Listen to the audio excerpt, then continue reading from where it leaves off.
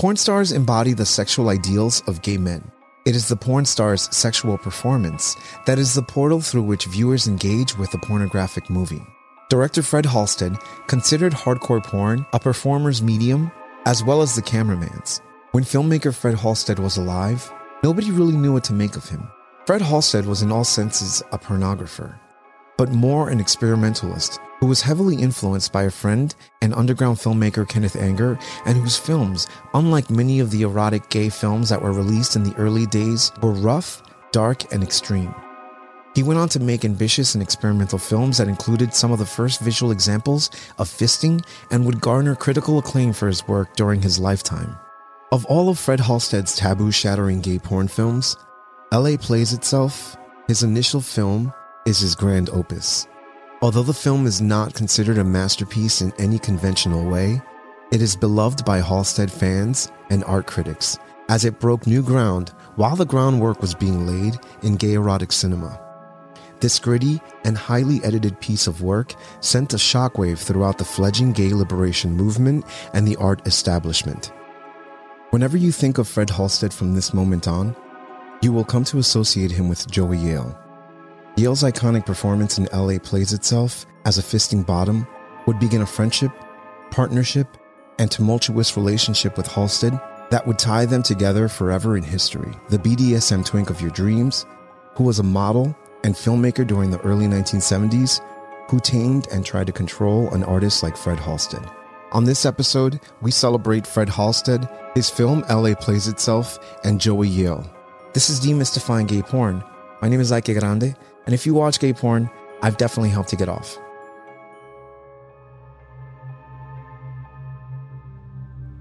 Before we continue, I want to remind you to help this channel by clicking the subscribe button and selecting the bell icon for notifications to see more content like this. Every little bit helps, and I appreciate it.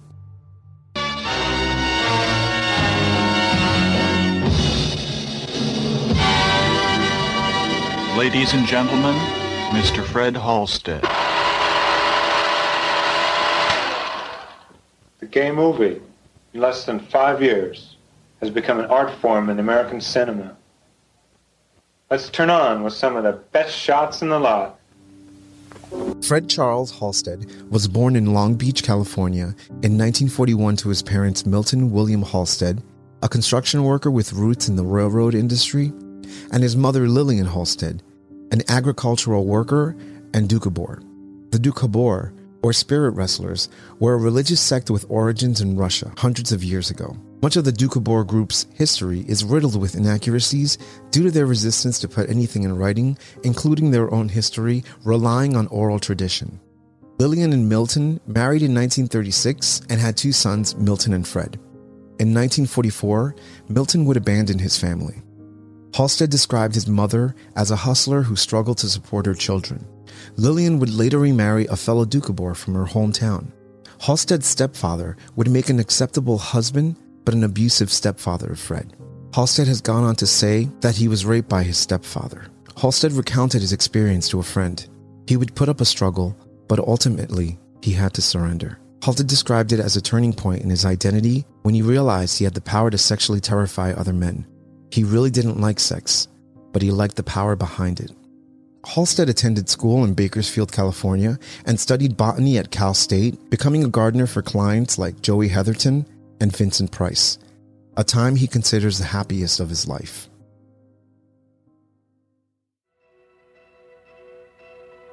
In 1969, Halsted took a break from gardening and began to film porn loops that were shown in East Los Angeles. It is at this point that Halsted decided to make an autobiographical homosexual story. Halsted was not classically taught. He didn't have a regular job. He didn't shoot commercials or videos. He didn't even have a social security number. But what he did have was an eye for LA. His first film, LA Plays Itself, was shot over a period of 3 years and was almost instantly regarded as a classic in the gay porn genre.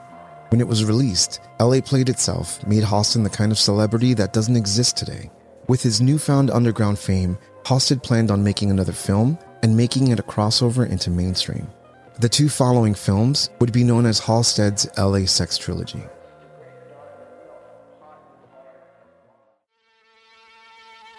Halsted made Sex Garage next. a 35-minute black and white short that was after LA Plays Itself and intended to accompany it at screenings. Shot in a garage in the Hollywood Hills over the span of 6 hours, Sex Garage mixes an array of visual overtures like Sunset Strip, billboards, money, soap suds on body hair, and water flowing down the drain in a shower. Calendars and girly magazines found in the sort of garage where older generation of mechanics did their work. Sex Garage defied genre conventions as embryonic as they were in the gay porn of 1972, but did so in ways different from LA Plays Itself. The straight sex between the flower children or hippies, often shown in macroscopic detail, casually introduces bisexuality in a gay porn film long before the bisexual genre became fashionable during the early 1990s.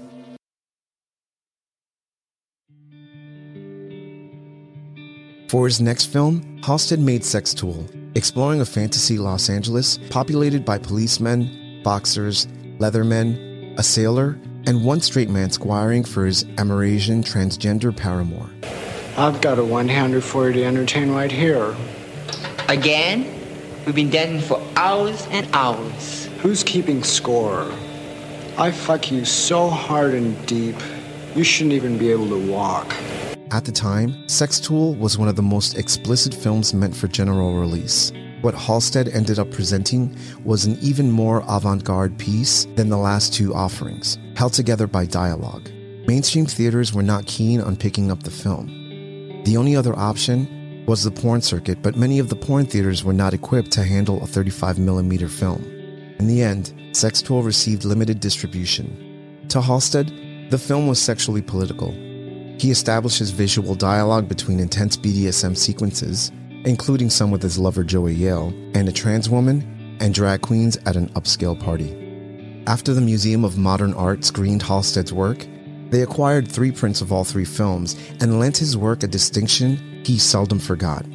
After the commercial failure of Sex Tool, Halsted began to write and started his own magazine, Package, which ran 6 issues. There, he would revel in self-expression and extreme sexual liberation. Halsted was very schooled in politics and gay sexuality. He was not able to mount another project as ambitious as Sex Tool again, but he was still a star.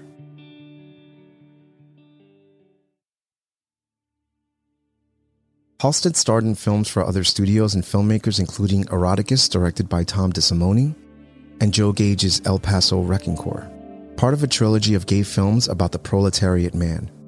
In 1979, Halsted, along with his romantic partner and business partner Joey Yale, brought the play News for Tennessee to the stage. Halsted starred as a hustler in the play, which he performed at the Pilot Theater in Los Angeles. It was mildly received.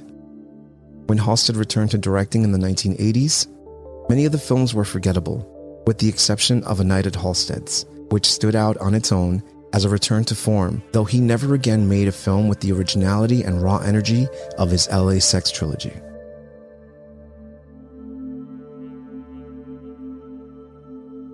A Night at Halsted's was shot at a club Fred Halsted briefly owned with business partner David Webb and Joseph Yale in the early 1980s.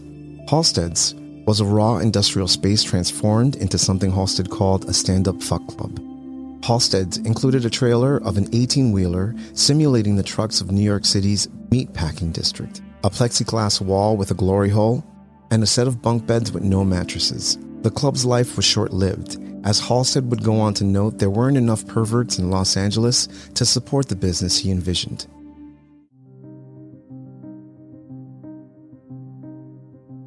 Joey Yale was a frequent collaborator of Halsted's who he met outside of a bar, Falcon's Lair, at 19. He was too young to get into the club at the time, but that meeting would lead to a romantic partnership as well as a business relationship when they opened their studio Costco, under which they released their own titles.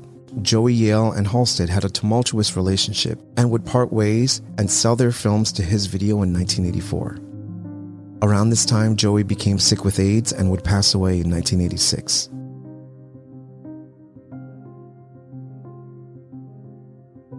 Halsted was an emotional wreck following Joey Yale's death. He was without an anchor and drowned himself in alcohol. He was also financially destitute. He was losing his struggle to alcohol and drugs. He received help from his brother, who allowed him to stay at an apartment he owned in Orange County in exchange for maintenance and gardening work. On May 9th, 1989, at the age of 47, Fred Halsted would take his own life by overdosing on sleeping pills in that same apartment. His suicide note would read, "I wanted to be with Joey. I am a has-been, and now I can't get anything produced. I am broke and can't get a job in my field. My skin is fouled up. I've had a good life. I've had looks, a body, money, success, and artistic triumphs. I've had the love of my life. I see no reason to go on." Who edited this? Is anybody What's this coming? doing? Turn around. Oh, I'll take down my pants. Hurry up really quick. Fast, fast. No cars. All right. Oh, Jesus. You're not going to put this in film. Fire the editor. If you put this in the film, I'm going to sue.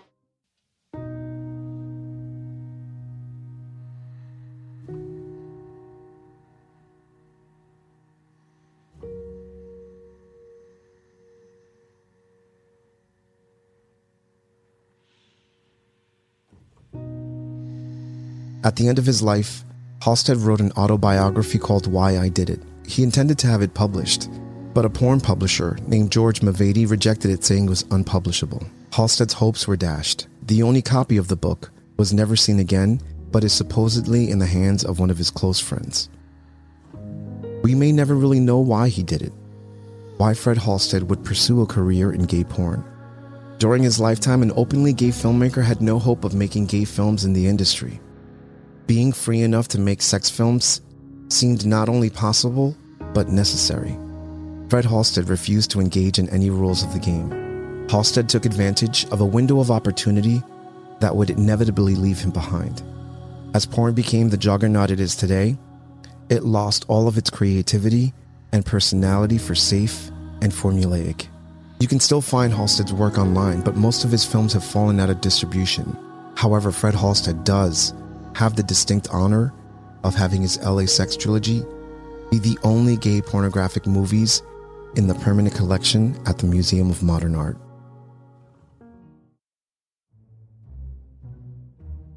Fun fact, LA Plays Itself divided viewers and critics upon its release due to its non-narrative storyline as well as its far-out visuals. It was so wild at that time that surrealist painter Salvatore Dali attended the screening and was quoted as saying, "New information for me."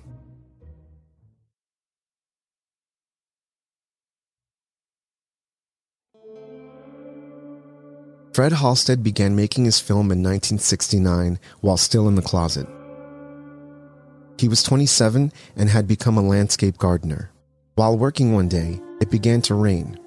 Not able to do anything during the rain, Halsted would stay home, smoke a few joints, and think about his life. That is when he realized he had something to say about sexuality and his personal interest in sadism. Sadism is defined as the tendency to derive pleasure, especially sexual gratification, from inflicting pain, suffering, or humiliation of others. LA Plays Itself was written before Stonewall, but filmed after the event had generated commemorating marches in several cities, including Los Angeles. Halsted rejected the linear structure common to both the liberationist political narrative about coming out and the new pornographic films that featured a meeting, sex, and a leaving. LA Plays Itself is a film on violence and urban squalor featuring hustlers and vagrants that reveal the City of Angels' dark side. LA Plays Itself begins with a shot of a sign that appears at the city limits of Los Angeles. The population figure listed, 2,535,700, recalls a distant era of the city's growth. The scene changes to the mists of Malibu Canyon, an unlikely oasis at the edge of a metropolitan area. In voiceover, we hear a fragment of a conversation between Halsted and a man with an accent that identifies him as a former resident of Philadelphia or Baltimore. The man utters the words, "Los Angeles stinks," and Fred defends his city by saying that the place is filling up with New Yorkers. As the dialogue fades, we hear Japanese koto music, and nature shots take over the visuals. A lone hiker pauses at a stream, where we meet a naked blonde man who offers to give him head. They are interrupted by shots of approaching bulldozers, surely a critique on the city's economic growth and destruction of natural beauty. The second half of LA Plays Itself grows a bit darker. we see an older man seducing and violating a younger, innocent-looking guy. This sequence has commonly been referred to as a dramatization of how Fred Halsted's affair with Joey Yale began. Voiceover dialogue introduces the younger guy as a cowboy hustler newly arrived from Texas, eager to mess around with Halsted, whom we hear and see in the picture. Halsted offers to show him the ropes, and things get quite literal very quickly. Yale's character is bound, beaten, and kicked, and at the climax of the movie, fisted. Yale did indeed get fisted, however he did not finish the scene, and the lack of footage in the editing room forced Fred Halsted to shoot more material with a man who might be called a stunt butt. Also, the voice we hear in the film didn't belong to Yale's either. This final scene was cut out of home video distribution due to the attention it would draw from law enforcement for featuring extreme hardcore. Detractors of the film were extremely upset because they felt the filmed fisting scene was exaggerated and could be reenacted by home viewers with dire consequences. Viewers be warned.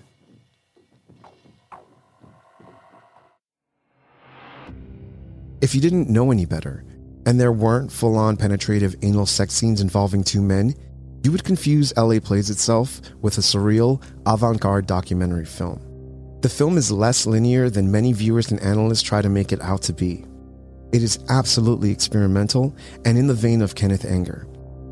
From the beautiful outdoor scenery to the documentary-style grit of early 1970s Los Angeles, I can see how people in the industry really didn't know what to make of this film. In his book Role Models, John Waters uses the term outsider porn to describe auteurs, amateurs, and genius created outside of the boundaries of porn. Fred Halsted fits this description very well.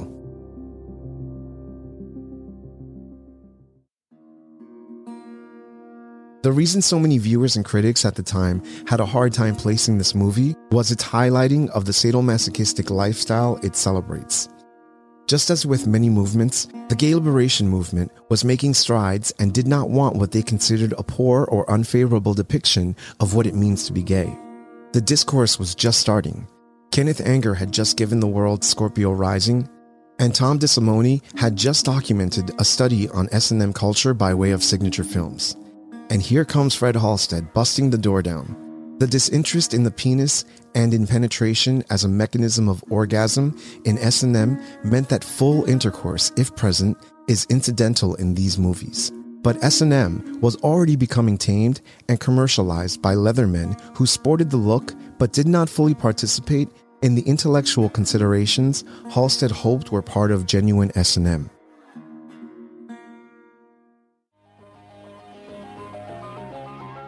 The city that LA Plays Itself makes available to us only exists at this point in time in history. To try and reconstruct the LA that Halsted knew would be like imagining another world. LA Plays Itself occupies a place in pornography without delivering what we all have come to expect from a typical porn film. As author William E. Jones says in his book, Halsted Plays Himself, a film so naive and urgent could never be made again. LA Plays Itself made Fred Halsted gay porn's first auteur, using sex acts as a way to break down boundaries and have a revealing conversation about sadomasochism among other so-called perverts. By the time you see the now infamous fisting scene at the end of the film, any boundaries that existed when you started the film are gone. It is still revealing.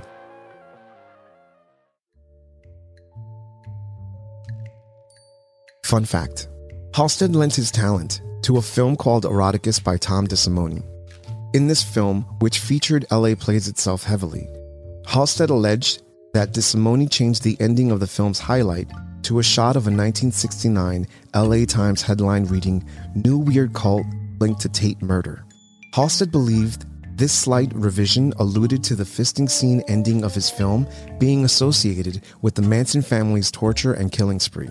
He called DeSimone's addition a comment on a subculture he does not agree with, but Halsted enthusiastically embraced.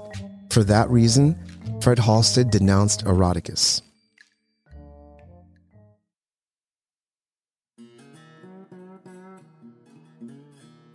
Joey Yale was born Joseph Richard Janoska in Lynch, Kentucky on December 25, 1949. His parents would eventually move to Speedway, Indiana, home of the Indianapolis 500. There, he He attended high school and was a part of the theater program. Check out his classmate. Yep, that's Joey Stewart from Three's Company. Yale had an older brother who was a locally known bluegrass singer and eventually left for Los Angeles to find fame and fortune. Joey would go with him and traveled a few days to get to California. When they arrived with only $100 in their pocket, they soon began working day jobs while pursuing a life in entertainment. His brother Michael would eventually record an album for Epic Records and later worked as a composer and guitarist with stars like Johnny Cash and Glenn Campbell. Yale's path was not so straightforward. He began his entertainment career in the original Disney on Parade traveling roadshow. Yale would play the role of Mowgli, the Jungle Boy, and during this time, he would ditch his birth name of Janoska for Janacek, before finally being given his name Joey Yale by Henry Wilson, the legendary former manager of Tab Hunter and Rock Hudson.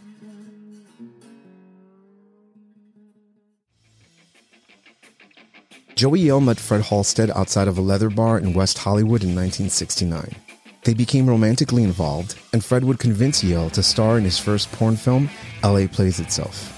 Yale, who had previously performed in Leather Narcissist, filmed most of his work, but halfway through the film, he quit the project for fear of hurting the career he wanted to pursue. Fred and Yale parted ways at that point in time. Several years later, they rekindled their friendship and relationship and went on to work on more films, eventually becoming business partners with a studio called Costco. They also lived together in an apartment in West Hollywood. Their relationship was troubled and volatile, with people going on record saying it was on again, off again. And while everyone assumed Fred was the big bulking top, he was very passive. When they had arguments, Yale would clobber him, and Fred would show up at a friend's house bloodied up. Sometimes their relationship was purely out of necessity. Fred admitted that he had no sense of business and was relieved when Yale took over managing all of their affairs.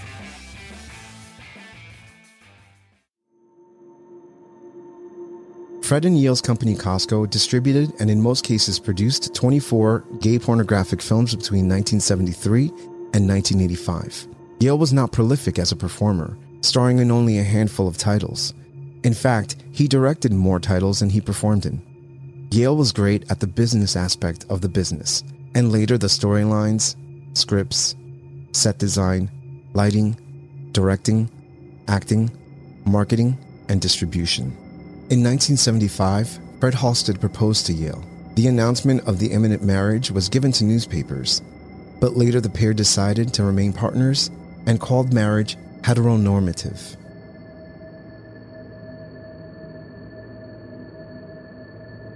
Yale tired of his domestic situation and left Fred in the early 1980s.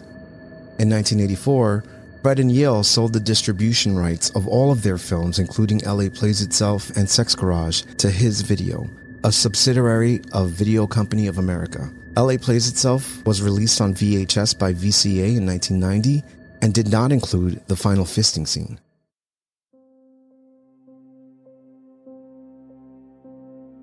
Anybody who wasn't living under a rock in the 1970s knew legendary porn actor John Holmes, who was known for his huge penis.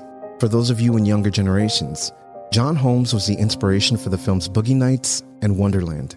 When Holmes fell on harder times, he turned to making a couple of gay porn films. In July 1983, Yale performed with John Holmes in The Private Pleasures of John C. Holmes. John Holmes would later die of AIDS on March 13, 1988. While there is speculation online about whether this was the scene where John Holmes contracted HIV, it really is all speculation, as there is no way to know what the private lives of these models were off production.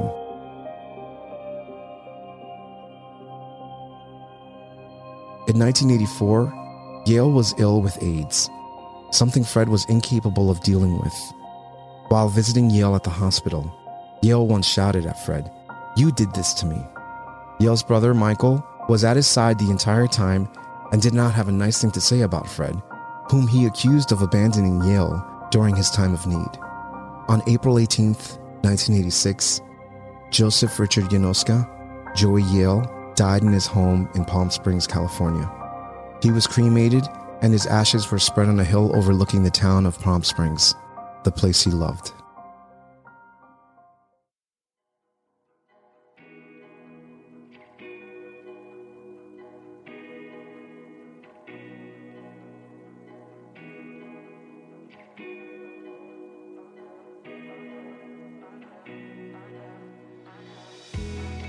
As with many of the subjects in these shorts, it was very hard to find detailed information on Joey Yale.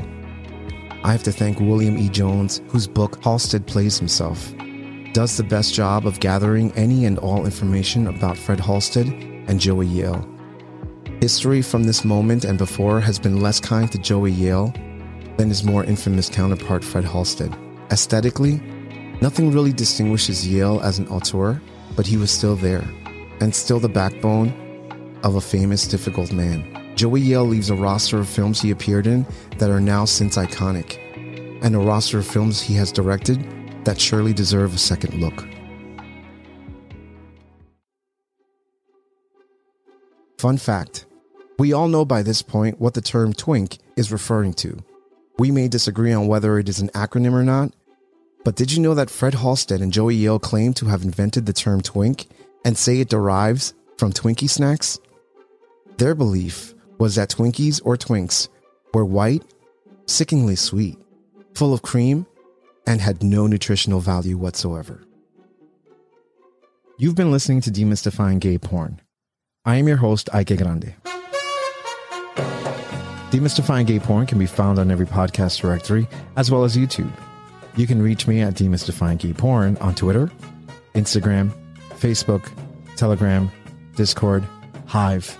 And if you like what you're watching or listening to and want to be a part of the process, head over to patreon.com/demystifyinggayporn, where you can help support this podcast and YouTube channel so I can continue making content like the video or podcast you've just enjoyed. As always, don't forget to subscribe wherever you are, give this video or podcast a like, leave a comment anywhere, letting me know what else you'd like me to cover. Once again, this is Demystifying Gay Porn. My name is Ike Grande, and if you watch gay porn, I've definitely helped to get off. Cheers.